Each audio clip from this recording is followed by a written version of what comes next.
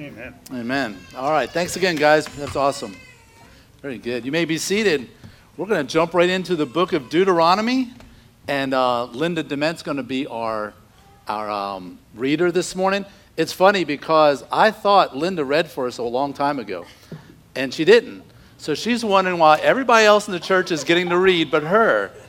And I'm like, it's because I don't like you, Linda. That's why. No, she very nicely brought it to my attention. I'm like, are you kidding? Seriously, I thought you read like 6 months ago. And she's like, no.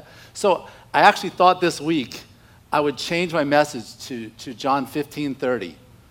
Jesus wept. And have her read that. But you're not going to get off that easy. We're going to have you read. It's only 20 verses this time. Oh, good. So somebody had to read 36 a few weeks ago. So you got up easy. So follow along with us as Linda reads for us this morning. Did you want me to share a little bit? Oh, yes, I do. Thank you. Almost blew you off again. It's working.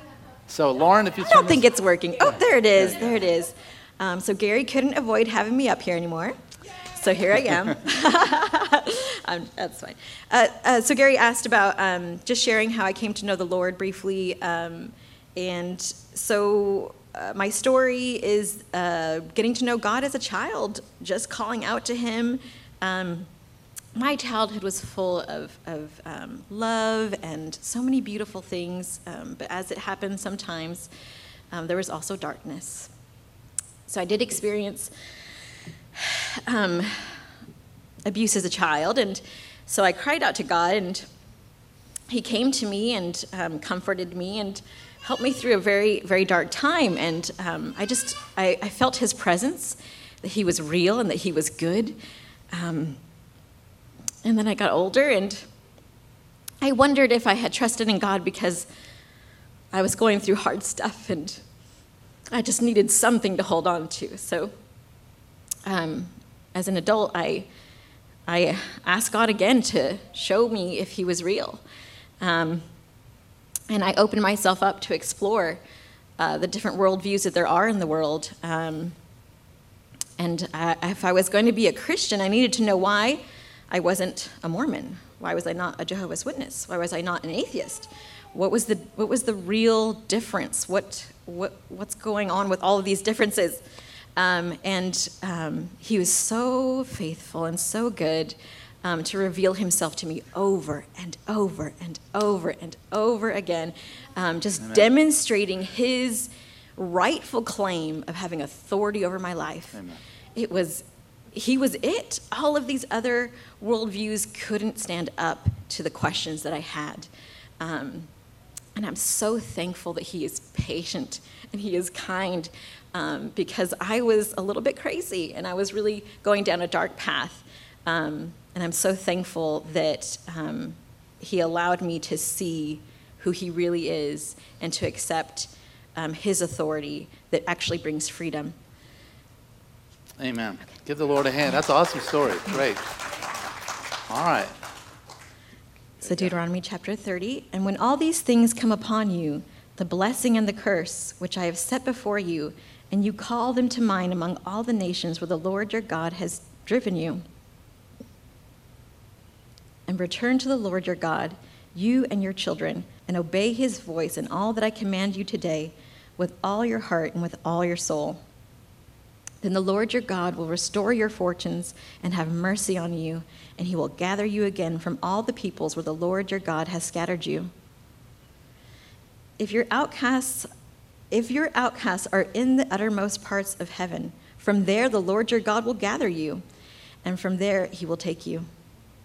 And the Lord your God will bring you into the land that your fathers possessed, that you may possess it, and he will make you more prosperous and numerous than your fathers. And the Lord your God will circumcise your heart and the heart of your offspring, so that you will love the Lord your God with all your heart and with all your soul, that you may live. And the Lord your God will put all these curses on your foes and enemies who persecuted you. And you shall again obey the voice of the Lord and keep all his commandments that I command you today. The Lord your God will make you abundantly prosperous in all the work of your hand, in the fruit of your womb, in the fruit of your cattle, and in the fruit of your ground. For the Lord will again take delight in prospering you as you took delight in your fathers. When you obey the voice of the Lord your God to keep his commandments and his statutes that are written in his book of the law, when you turn to the Lord your God with all your heart and with all your soul, for this commandment that I command you today is not too hard for you, neither is it far off. It is not in heaven that you should say, who will ascend to heaven for us and bring it to us, that we may hear and do it? Neither is it beyond the sea that you should say, who will go over the sea for us and bring it to us, that we may hear it and do it? But the word is very near you. It is in your mouth, in your heart, so that you can do it. See, I have set before you today life and good, death and evil. If you obey the commandments of the Lord your God that I command you today, by loving the Lord your God, by walking in his ways, and by keeping his commandments and his statutes and his rules, then you shall live and multiply, and the Lord your God will bless you in the land that you are entering to take possession of it. But if your hearts turn away, and you will not hear, but are drawn away to worship other gods and serve them, I declare to you today that you shall surely perish. You shall not live long in the land that you are going over the Jordan to enter and possess. I call heaven and earth to witness against you today that I have set before you life and death, blessing and curse. Therefore choose life, that you and your offspring may live, loving the Lord your God, obeying his voice and holding fast to him, for he is your life and length of days, that you may dwell in the land that the Lord swore to your fathers, to Abraham, to Isaac, and to Jacob, to give him. This is God's word. Thanks be to God. Amen. Yeah. Here we go. My podium disappeared. Over. Okay, I'll get that. It's right here. Golly. Man, if it was a snake, it would have bit me. Golly. Here we go. Anyway, thank you so much for sharing from your heart, Linda. We appreciate that so much. How many remember this show right here? What's this show? Where we go? Touch. There we go. Let's Make a Deal. What's his name? Wayne Brady, yeah. And then somebody was saying, who was the guy before them? Monty Hall. Yeah, you're dating yourself there, right? If you knew it was Monty Hall, you're old like me and Mark, okay? So that's what this show was way back when. Of course, this guy had lots of problems, but that's a whole other story. But if you don't know the show, he would always offer people money for something. Or if anybody has a red pen in their purse, I'll give you $100, and do all kinds of stuff. And it was fun. But then the climax of the show was when one of the main winners would come down, and they got to choose a prize behind door number 1, number 2, or number 3. And, of course, what you wanted was the new car, But sometimes if you didn't pick right, you got stuck with something like a llama, or something really weird, or some crazy prize that you didn't want, And so you were like, oh, man. And they would show you, oh, you should have guessed door number 3. And so what Moses is presenting before Israel today is 2 doors. There's a door that requires obedience but leads to blessing.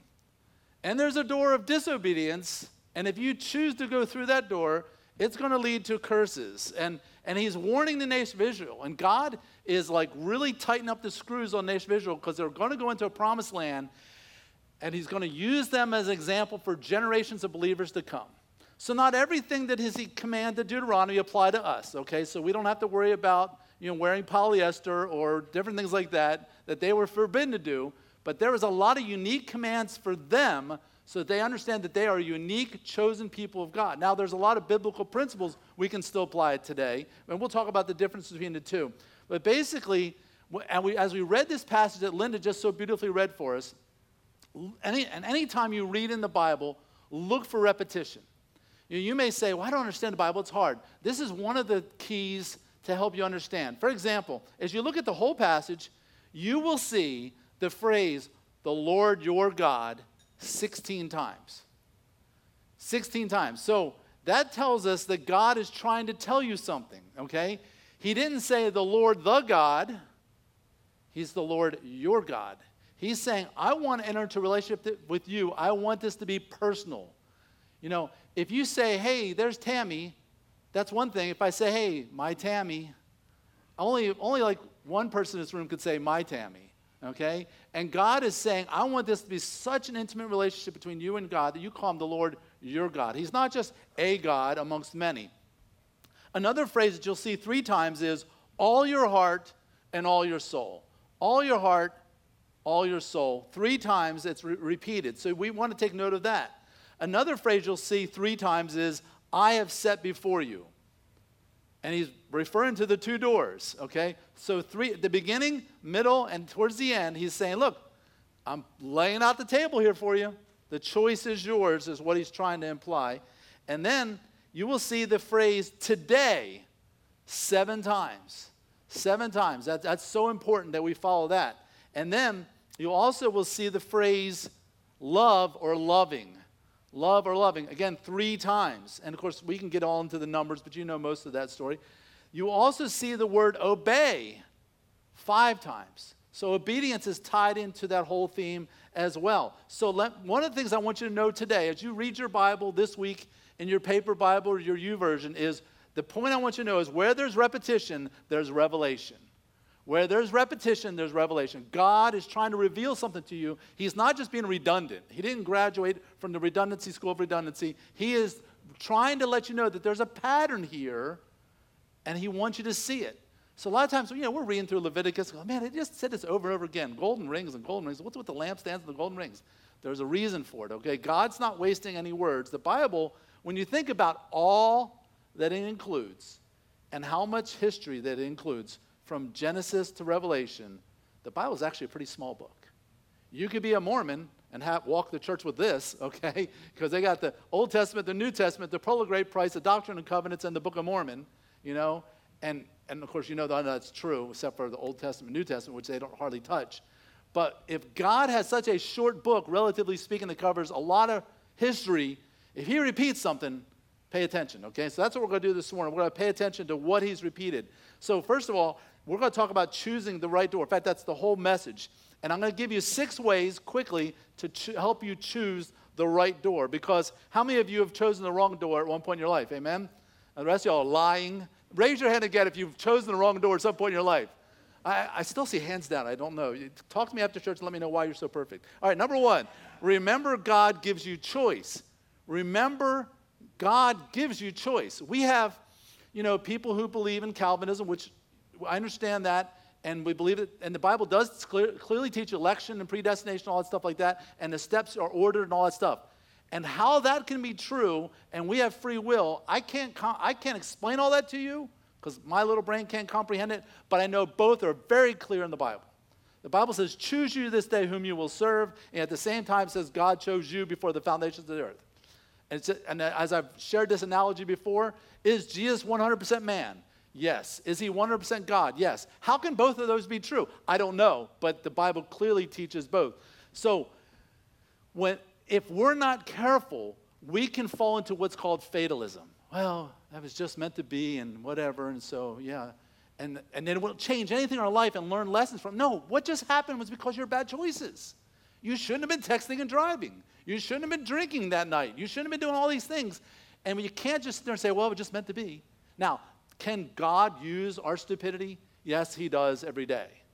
But does that resolve us or absolve us from making foolish choices? Absolutely not. So don't be fatalistic about things. Realize that you have choices and you honor God by the choices you make. Every day you make 100 choices or more, and you honor God by the choices you make. Number 2, decide that the Lord is God, and I'm going to go through these quickly. I didn't mean to preach the first point altogether. Number 3, do it all your heart when you make the choices. Number 4, prove it by obeying. Number 5, renew your commitment daily. And number 6, let love be your motivation. These are the 6 points that Moses is trying to make here to the children of Israel as they're about to go into the promised land. So let's start with number 1. Remember that God gives you a choice.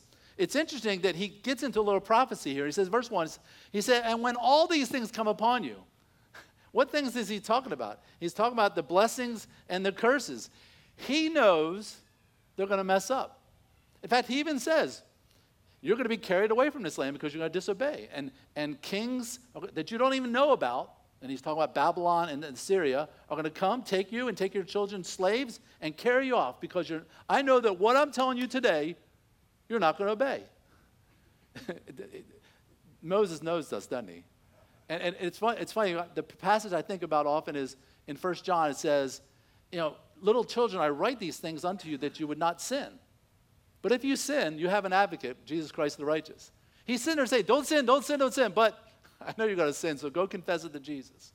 And that's the way we have to be with one another. We want to uphold a standard. Be holy as I am holy. But we all know we're not going to make that without the help of the Holy Spirit of God. So we're going to make mistakes, and he sets that before him. He says, so when you mess up, just remember that the blessing and the curse, which I've said it before you, you have a choice. It's interesting, he uses this phrase 3 times, verse 1, verse 15, and verse 19. But it's interesting, as I was looking at this, all throughout Deuteronomy, he talks about blessing and cursing, blessing, cursing. But then when he gets here in verse 1, he says, the blessing and the curse. And I had to stop and say, wait a minute, is that actually in the Hebrew? And yes, it is. The article's there. Why all of a sudden has he shifted gears here? It's because he's not just talking about blessing in general or a curse in general. He's talking about the blessing of Abraham. And let's just talk about that for just a second. In Genesis chapter 12, this is how all this got started with Israel. The Lord said to Abram, before his name was changed, I want you to go from your country, which is the Ur of the Chaldees, it's basically in modern-day Iraq. I want you to leave your country, leave your people, leave your whole family. Which, did he obey that completely? No, he brought Lot, which Lot brought him a lot of trouble later. And so he didn't do that completely. To the land I will show you. He says, and here's the promise.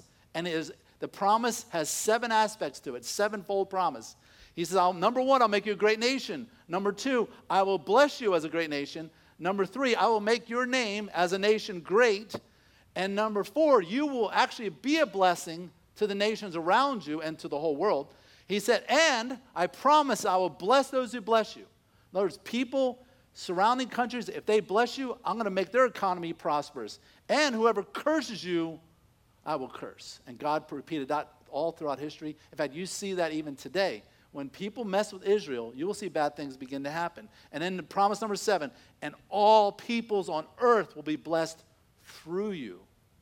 And how has that come true? Where did you get your Bible? Through Israel. Where did you get your Messiah? Through Israel. Everything that God has done, he's working through this nation even to this day.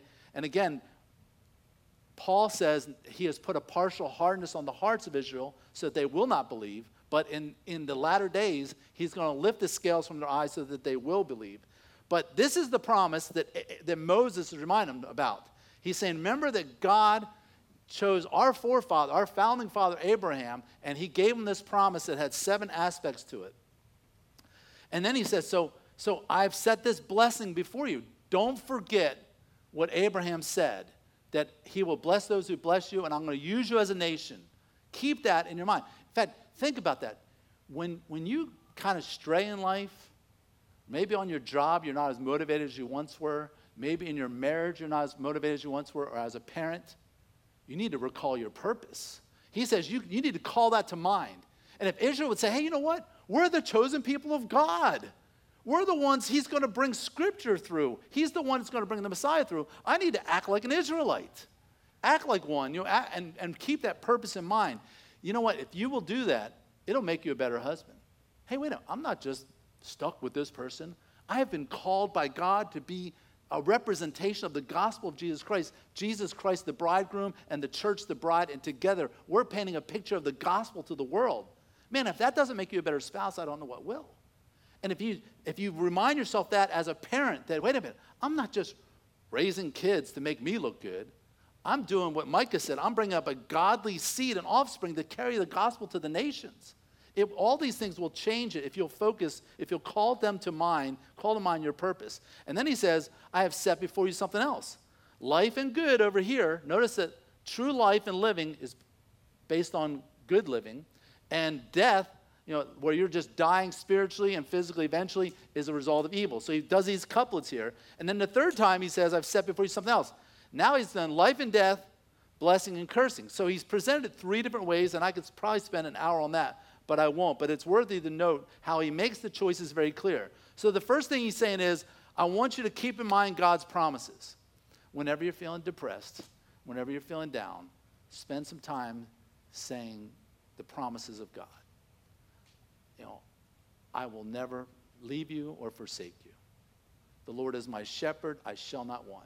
I mean, you just keep quoting the promises of God to you, and that will get you back on track. And the next thing he says, I've also set before you, not just God's promises, but I've set before you, you've got to make daily choices. You can choose a lifestyle that's of life and good, or you can choose a lifestyle of death and evil. The choice, again, is yours. And the third thing he says I set before you is basically this is a matter of survival. He says, therefore choose life that you and your offspring may live. This was a matter of survival. If they were going to stay in Israel, they had to do what God said. And you see this prophecy become true with Ezekiel and Jeremiah, where they didn't obey. So God says, okay, you want to serve me, or do you want to serve these nations? And he dragged them out. And what's interesting is all the things he did to Egypt, he did something similar to his own people to show them, hey, you want to act like Egypt? Here you go. This is what it's like to live like Egypt, like people in the world. So number 2, decide the Lord is your God. Decide the Lord is your God. So again, how many times? 16 times in 20 verses, he says the Lord your God. There's a theme there. Where there's repetition, there's revelation, right? He says, and to return to the Lord your God. Every time you stray away from God, the door is never locked.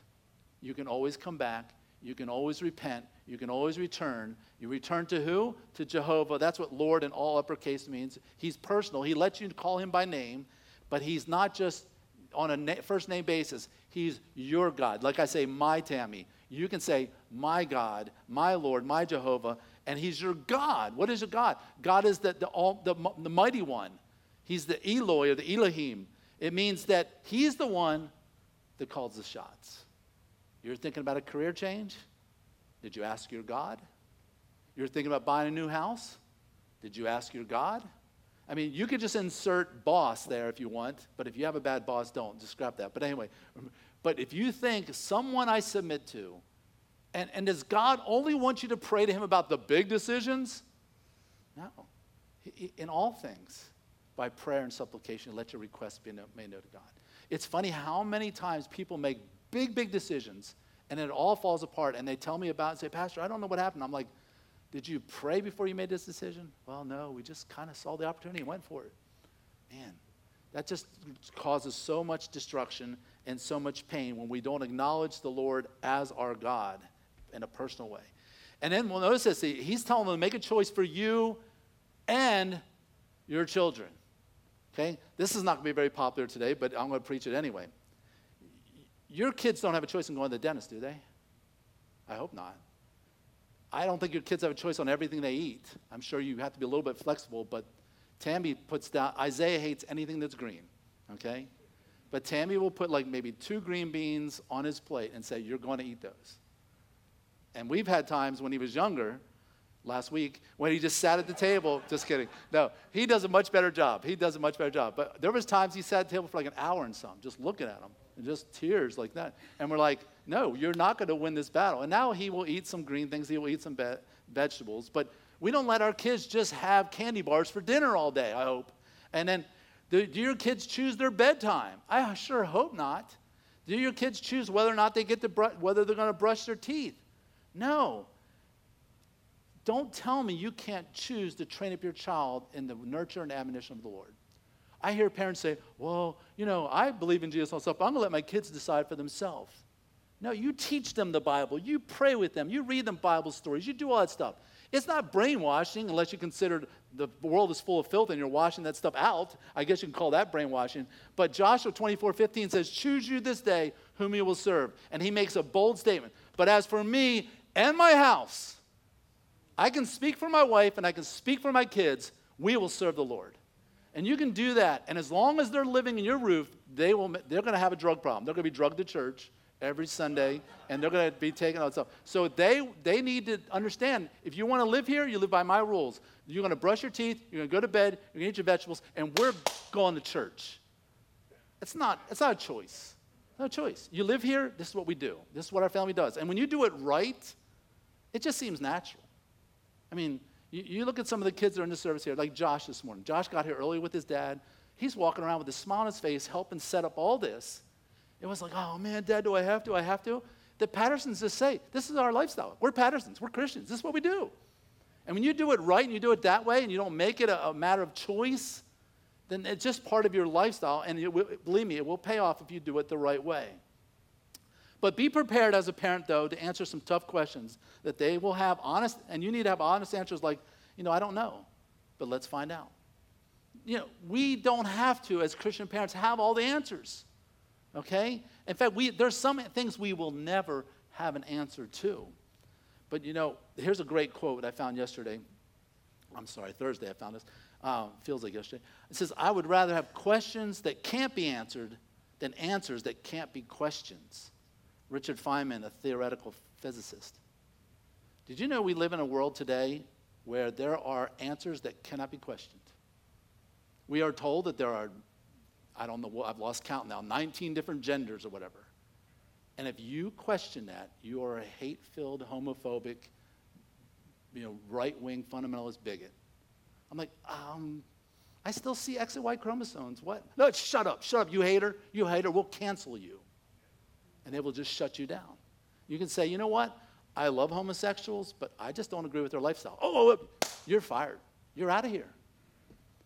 One of Isaiah's teammates, his mom, got fired this last week because she didn't agree with the opinions of the company. And we're talking about things that just 20 years ago were common sense, and now common sense is out the window. This past week in the Olympics, it actually happened a week before, a guy from Iran won the gold medal in marksmanship. He's a terrorist. The International Olympic Committee knew he was a member of a terrorist organization. This guy shoots innocent people as a lifestyle. And he was allowed to be in the Olympics and win the gold medal. We had men in the women's weightlifting competition. I'm like, have we lost our minds? And I'm saying all this to tell you, parents, you're swimming against the stream. Worse than ever thought imaginable. And we thought things were bad. A generation ago, we complained, oh, Jesus is coming. Look how bad things are. We're just seeing the tip of the iceberg. The floodgates are fixing to happen. But I would rather have questions about the Bible that can't be answered than to have answers that can't be questioned. So just be prepared for that as parents, that you're going to make a choice for your children to serve the Lord. Number 3, when you make that decision, do it with all your heart. The biggest thing that makes kids walk away from the faith is because mom and dad weren't really doing it. They weren't really committed. If they were a little bit tired, we're going to sleep in today. But then, Monday morning, 4:30, they're out the door. If they don't see that you do this and you serve God with all your heart, they're not going to take it seriously either. Whatever you do in moderation, they will do in excess. You need to commit to doing this with all your heart. He says, for the Lord your God, again, will take delight in you, in prospering you. God looks at you and says, man, I'm a good father. I want to just give you everything. You know how you are with your kids, right? You want to just give them. You don't want to spoil them rotten, but you want to give them so much. But if they won't obey, it's like, you're not even responsible enough, and I want to give you these things. And in fact, I delight in these things just like I delight in your fathers. That's what I do. He says, and when you obey the voice of the Lord your God to keep his commandments and his statutes that are written in the book of the law, when you turn to the Lord your God with what? Everybody read this together with me. With all your heart and with all your soul. It's got to be a commitment. God has given you his very best in Jesus Christ. He didn't send down an angel like the Jehovah's Witnesses teach. He became man and sacrificed himself. And if he's willing to give his all, he deserves our all. The only way that you can obey God with all your heart and your soul is to get past the I have to mentality and grow into a I delight to mindset. Watch the words you say. Oh, well, we have to go to church. And we get to go to church. And I'm not just saying change your words. Change the mindset. Change the mentality. It's not like, it's my turn to go set up chairs. Man, I can't wait to go set up chairs. God delights in this. This is what he wants me to do. And that you make that mindset. And your kids will see that mindset, by the way, too. You need to make it to where you want to do this and you delight in it. Not just, It's not just a bunch of laws. David said in Psalm 40, verse 8, I delight to do your will, oh my God. Your law is within my heart. And that, by the way, is the key. When you're not just into the scriptures, but the scriptures are into you, man, you're just like ready to go. You're ready to serve the Lord with gladness. Picture, a guy dating a girl. Well, here you go. Here's the flowers. Check. Here's the candy. Check. Man, I'm glad I got that done. Phew. Don't think there's an engagement happening anytime soon here, right? He's sacrificing finances. He's going to the store. He's making the effort. He's doing all this. Why is this guy making all this effort? To win her heart, because he loves her. Because he loves her. When you find yourself struggling to obey God, when you find yourself struggling to get into the Word, when you find yourself struggling to do anything that's related to God, it's not an obedience issue, it's a heart issue. You see, the things I do for Tammy, it's not like, oh, I have to. It's because I love her and I want to. So fall in love with Jesus again so you can get back to the place of obedience and blessing. When we delight in the empty promises of our idols, though, we stop delighting in the Lord. Idols will kill it every time. When money, success, material possessions, attention from others, body image, or any of those things become more important than God, then you see that delighting in the Lord starts to subside rapidly. Number 4, prove it by obeying. Prove it by obeying. Moses is getting pretty sarcastic here. He says, it's not like what God asked you to do is way up there in heaven that you got to just, who's going to go up there and get it for us so we can obey God? And then he says, and it's not like it's beyond the sea, and we're not a sailing nation. Israel never had a navy, by the way. Okay, so it's not like it's beyond the sea over there so that we can go over there and get that. Don't make all these lame excuses. And he says, for the commandment that I command you to this day, what God is requiring you to do, it's not too hard for you. People will say all the time, I just don't know, the Christian lifestyle just seems so hard. The things that God's asking you to do, they're not too hard, and they're not far away where, okay, maybe I can do them, but it's not here, it's over there. He's taking away all their excuses. He said, but the word is very near you. And think about this. He's talking to people who do not own a Bible. They're not walking around with their Gideon's New Testament in their pocket. Everything they knew was where? In their mouth. They memorized Scripture. By the way, you're not too old to memorize Scripture. Okay? Amen, Charles? You're not too old to memorize Scripture. I wasn't picking on Charles. I'm commending the guy who does it. Okay? I'll pick on you later, though. Okay? It needs to be in your heart. Because what did Jesus say? Out of the abundance of the heart, the mouth speaks. The reason you can't quote any scriptures is because you haven't put any scriptures in your heart. And when you quote scriptures and they come out of your mouth, guess what? So that you can do it. So you're not able to do this. Man, I keep trying this. I keep failing. Well, let's back up. Are you able to quote the scriptures that tell you what to do? No. Is it in your heart? No. Have you been spending time in the Word?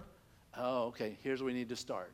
You spend time in the Word, so the Word gets in you. It gets into your heart. It comes out your mouth. You start obeying. And next thing you know, it flows. And it's not like being a Christian is so hard.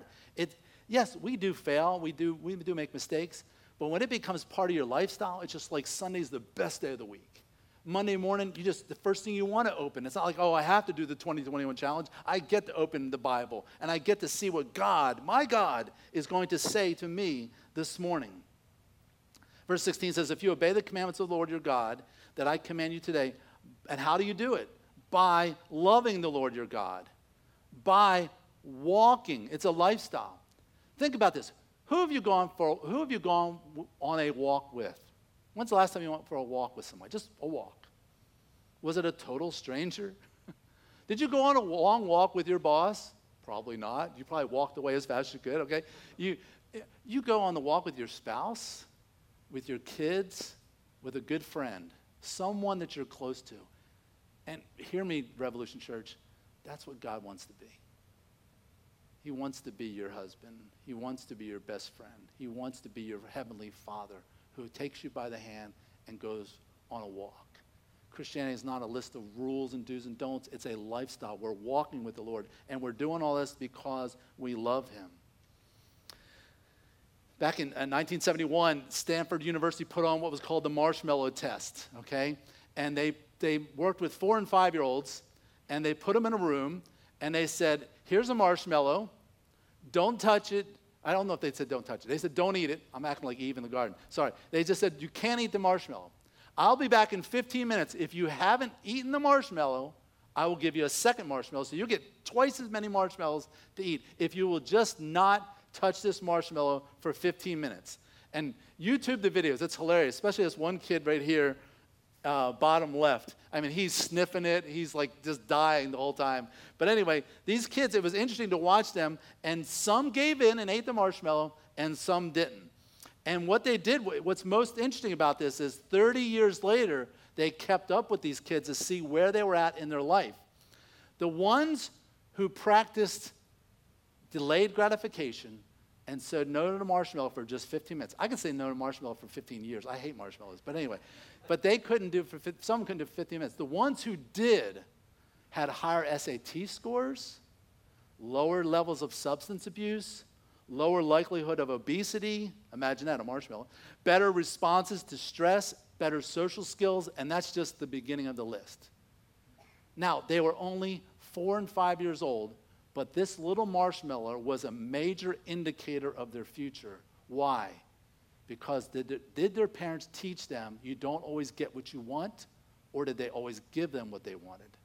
Did they teach them delayed gratification or instant gratification? You see, we see 34 and 35-year-olds having temper tantrums. They just know how to do it in a more professional way, but they're still doing it because mom and dad never said no when they were young. You didn't know you were going to get a parental lesson today, did you? Luke 9:23 says, Jesus said to all, if anyone would come after me, you want to be my disciple? Let him deny who? Himself. It's not deny that person who always pulls you down. The person who pulls you down more often than not is right here. Okay? It's not deny all those evil people because they're the ones who make me sin. You need to deny yourself. Take up your cross. Not a very pleasant image. How many of you have been watching The Chosen? Okay? Man, if you're not, you need to do that. In season 2, Jesus is walking into town with the disciples, and there's guys being crucified, which was a daily thing going on. And he just pauses and just looks at them, thinking, that's going to be me someday. It wasn't a play. This is something that Jews at this time knew well about. It'd be like, take up your electric chair. That'd be a good, take up your noose, if I was to say it in those ways today. And take up something that's not very comfortable, denying yourself, saying no to what your lust and your passions, your desires, and your ego wants. And you take that off, how often? Daily, and you follow me. Teaching your kids to deny yourself is one of the best things you can ever do.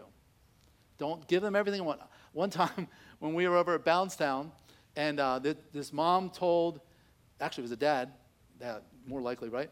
Dad told this son, we're going to go in 5 minutes. And finally, it's okay, it's time to go. I don't want to go. Picks him up. The kid is literally punching and kicking his dad, and his dad just can't handle him or puts him down and says, hey, if we go, we'll go get some ice cream. And so the kid dries it up and they go out. What did he just teach that child? That if you throw a big enough fit, you get what you want. And I'm telling you, there's adults that still do this today, and they're not the minority anymore.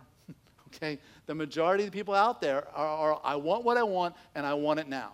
I don't care if it's wrong. Nobody tells me what's wrong or right. I determine my own truth. I want what I want.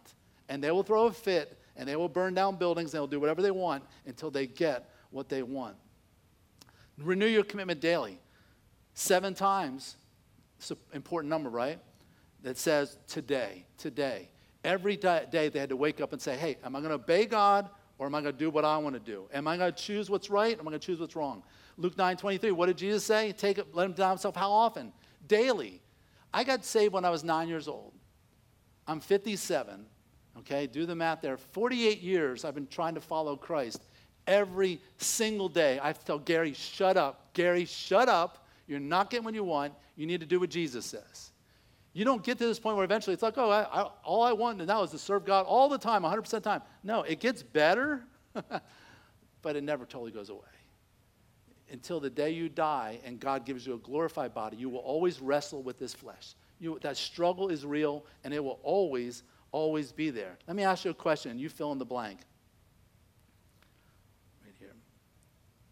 I just don't think I could ever give up blank. You don't have to say it out loud. Please don't. Thanks. What comes to your mind? Facebook. Some of you can't go 20 minutes without it. I would challenge you to go a week or more without it. Number one, people say, my cell phone. Have you ever seen people, they leave something behind, oh, it's okay, I'll get it later. Their cell phone, it's like, and they're totally freaked out, like, where's their cell phone? Pornography, food, alcohol, attention from others, the need to feel important. What's your blank there? That blank will reveal to you your idol. And that idol is what's keeping you from serving God with all your heart and all your soul. When you can do without that, and that's the whole point of fasting, right? To tell our flesh, you don't get what you want. And for this 24-hour period or this 72-hour period or even just today's lunch, you're not getting what you want, because I want to show that the spirit man is the one that's in control. He says, for this commandment that I command you today, again, 7 times, it's not too hard for you.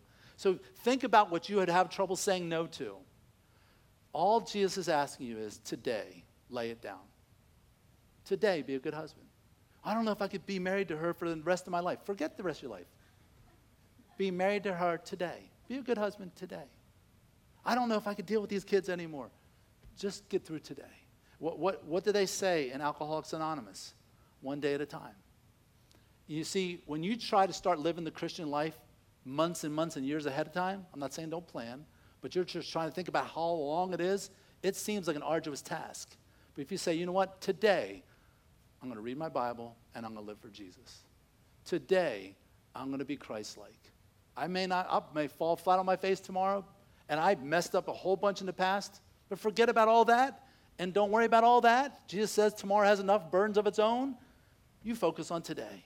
And whatever it is that you think is dragging you down, forget about, I don't know if I can do without it for a week or a year or all the rest of my life. Just let's do it today, and let's focus on that.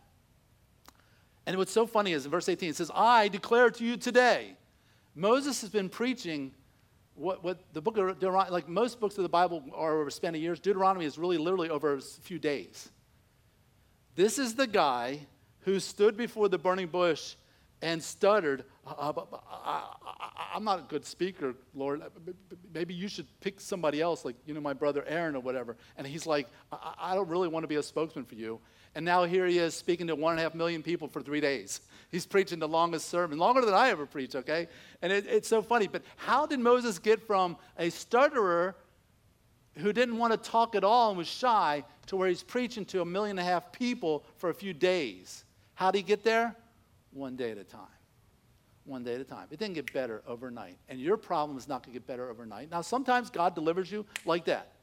But most of the time, it's a slow, steady, progressive sanctification. Every day, a little more like Jesus, a little less of me. A little more of Jesus, a little less of me. And that's how Moses got to where he was, to where he was speaking eloquently in front of all these people. Can God change this man? Yes, he can. Can God change you? Amen. Yes, he can. We all need changing, right?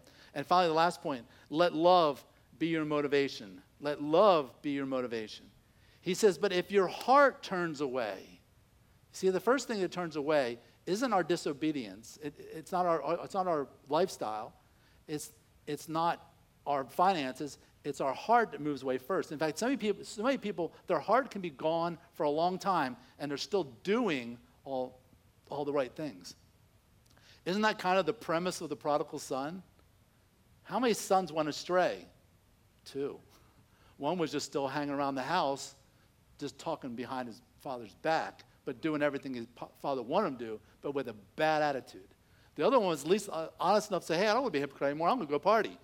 And he left. But they were both far away from God because their hearts had turned away. And he says, and you will not hear, but you are drawn away to what? Worship other gods. Worship is what it's all about. What do you worship? What gets you excited? What gets you up off the couch like, yeah?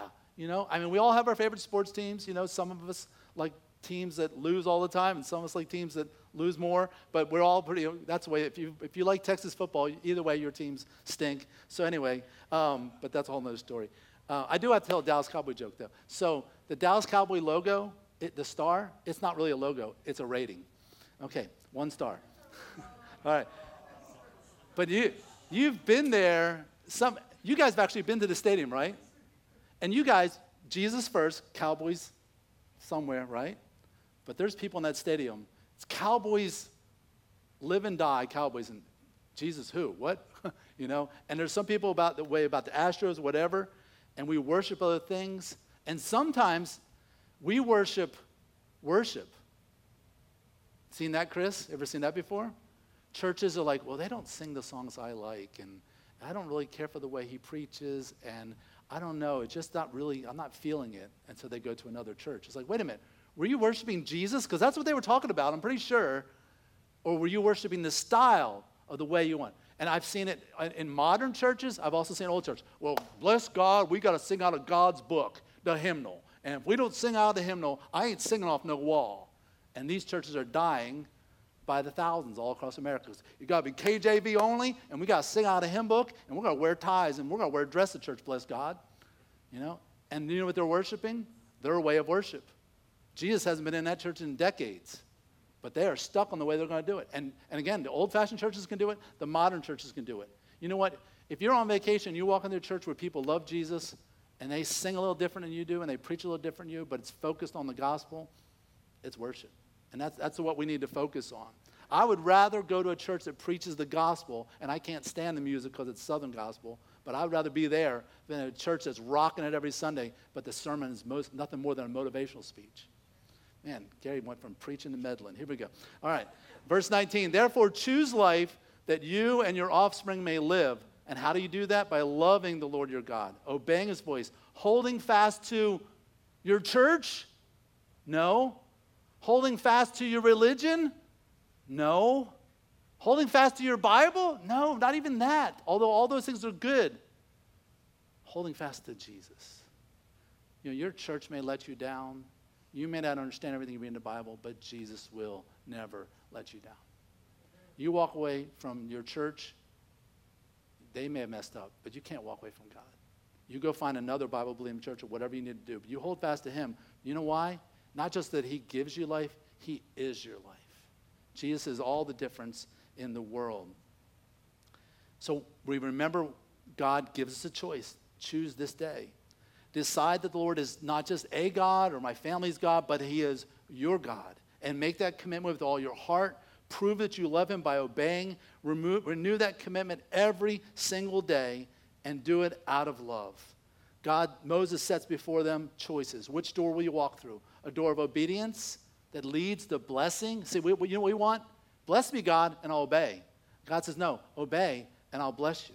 Or we choose what's behind door number 2 in disobedience, and we pay for the consequences for it. You see, let's walk through some scenarios here. You can choose to worship Jesus on Sunday, or you can sleep in. One door leads to blessing, one door leads to negative consequences. I can make myself go to work, or I can call in sick, right? We honor God by our choices. I can deny my lusts and be faithful to my spouse and to my Lord, or I can give in to this sexual temptation. I can tell the truth and then work through the consequences I'm going to suffer because I told the truth, or I can just tell a little white lie. I can live for my future, my kids, and my kids' future, and eternity, or I can just live for the moment. We have choices all day, every day. As Christians, we don't keep his commandments to become a child of God, but because we are the children of God. So if you're here today and you don't know Christ, I'm not giving you all these things to do so that you can become a Christian. I am challenging God's people, God's children, to obey their Father because they are already in that relationship with him. You see, if you've not been born again, maybe you're exploring Christianity, maybe you're watching online, you stumbled across Revolution Church, and you're kind of figuring out Christianity. If you've not been born again, a day that you've been saved, and you're trying to keep these commandments, they will crush you. I always get kind of annoyed when people refer to Jesus as, oh, he's a really good example to follow. He's an impossible example to follow. Did you know that? You want to be exactly like Jesus, you will not. You will become discouraged if you try to do it in a religious way. The only way that you can ever be like Jesus is through the supernatural work of the Holy Spirit saving you and filling you so that you can walk in the Spirit and not in the lust of your flesh. Romans 3:19, this isn't just my opinion. Listen to what it says. It says, now we know that whatever the law says, it speaks to those who are under the law. And the phrase here, under the law, means being crushed under the heavy weight of the law, so that every mouth may be stopped. The purpose of the law is to say, God can say to you on judgment, shut up, stop. You couldn't do my commandments. You broke them all. No more excuses. And that the whole world may be held accountable. God says, here's what I asked you to do. You couldn't do it. Here's my 10 commandments, and not one of you, of 36 billion people who've lived from Adam and Eve till today, not one of you kept all 10. I don't want to hear it. That's what God's saying. This is not my words. Every mouth may be stopped, and that the whole world may be held accountable. And so you are going to be held accountable because you did not obey me, and that the wages of sin is death. But look at verse 20. It says, for by works of the law, no human being will be justified in his sight. You know what's sad is most of the religions in the world that call themselves Christian teach that you do good, you go to heaven. And I'm like, what Bible are you reading? People say, well, that's just your interpretation. Just read it in black and white. Forget any personal Baptist interpretation, Catholic interpretation. Just read the Bible for what it says. By the works of the law, no human being, not one, will ever be justified in God's sight. The only person who ever kept all the commandments was who? Jesus. He said, since through the law, here's what the law does. It says you're a mess up. You can't do it. That's what the law does. Jesus kept the laws, you didn't. Jesus was perfect, you're not. And so that's what the law is trying to teach us. So if you don't know Christ, here's the doors that are presented to you. You can accept Jesus' payment for your sin and trust him to forgive yourself and control your life. Or you can run your own life and pay your own consequences for your sin in hell. The choice is yours. You get to make that choice, and I would not put that off. Romans 5:8 says, God demonstrates or shows his love for us in that while we were still sinners, people unable to keep the law, Christ died for us. We broke the law, he took the punishment. Since therefore we have now been justified by his blood, him dying on the cross, much more we shall be saved by him from the wrath of God. God's wrath is going to be poured out on everyone who broke his laws. But Jesus took our punishment, and God poured out his wrath on him. And if you trust in Christ, the commandments are just a lifestyle, but not a way to heaven, but just something you choose to live because you love him. So you can trust in Jesus today to save you from the punishment of your sins and confess him as the Lord of your life. I'll ask for everybody to please pray with me. Would you do that? I would ask you to just bow your head and close your eyes. And I ask you to do that so you can block out any distractions. If you know Christ, without a shadow of a doubt, please pray that the Holy Spirit of God would open hearts. Would you do that? But if you don't know for sure, if you're having doubts that this is convicting you and you know the Holy Spirit of God is convicting you, today is your day to trust Christ. Would you pray a prayer, something like this? The prayer is not going to save you. I can't stress that enough. But I want you to communicate in your heart to Jesus in your own words. Lord Jesus, thank you so much for dying on the cross today. I believe that today, that you died for me. I believe that you were buried, and then on the third day, you literally rose again. And so I give you my life. I want you to be the king of my life, the Lord of my life. And I accept your forgiveness because you paid the penalty for me. Lord Jesus, I thank you. In your name I pray. Amen. If you made that decision today, I want you to let me know. This is my cell phone number. You can call me or text me anytime. Maybe you say, Gary, I don't know if I still believe this. I have questions. Let me know and contact me. All right, great. Thank you so much, guys. I appreciate it. All right, we're going to do a question and answer session. Amanda, you up for helping me with that? Okay, cool.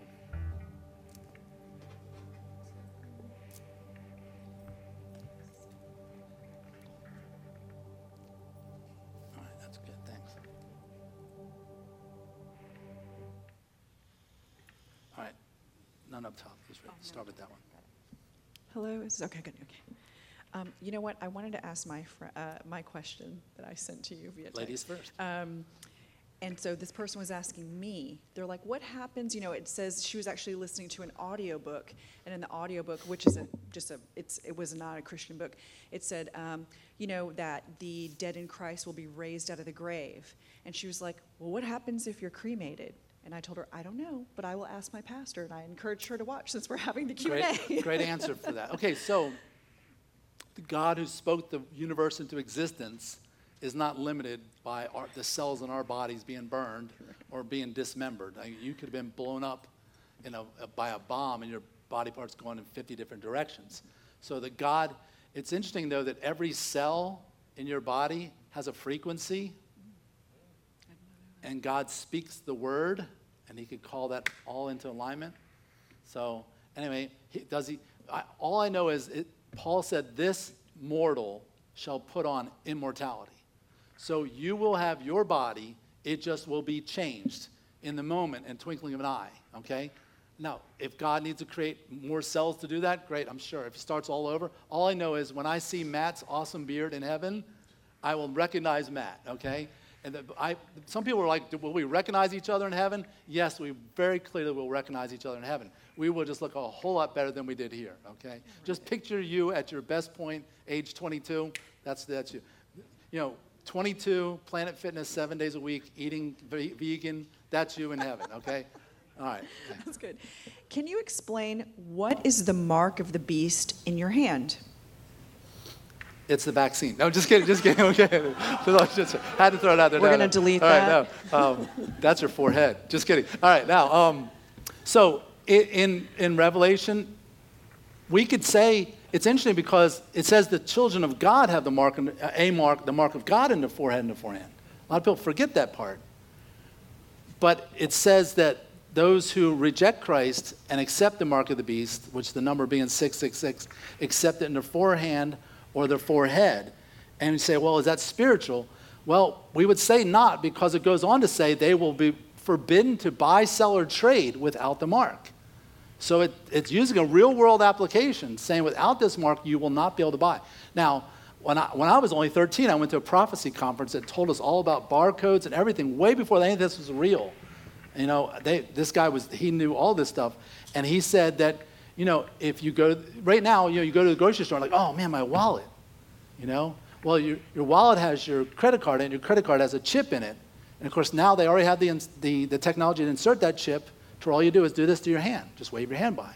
What if your arm's full of stuff, or what if it's cold out and you got mittens? They just take that thing and go, scan your forehead. So, the technology is all there.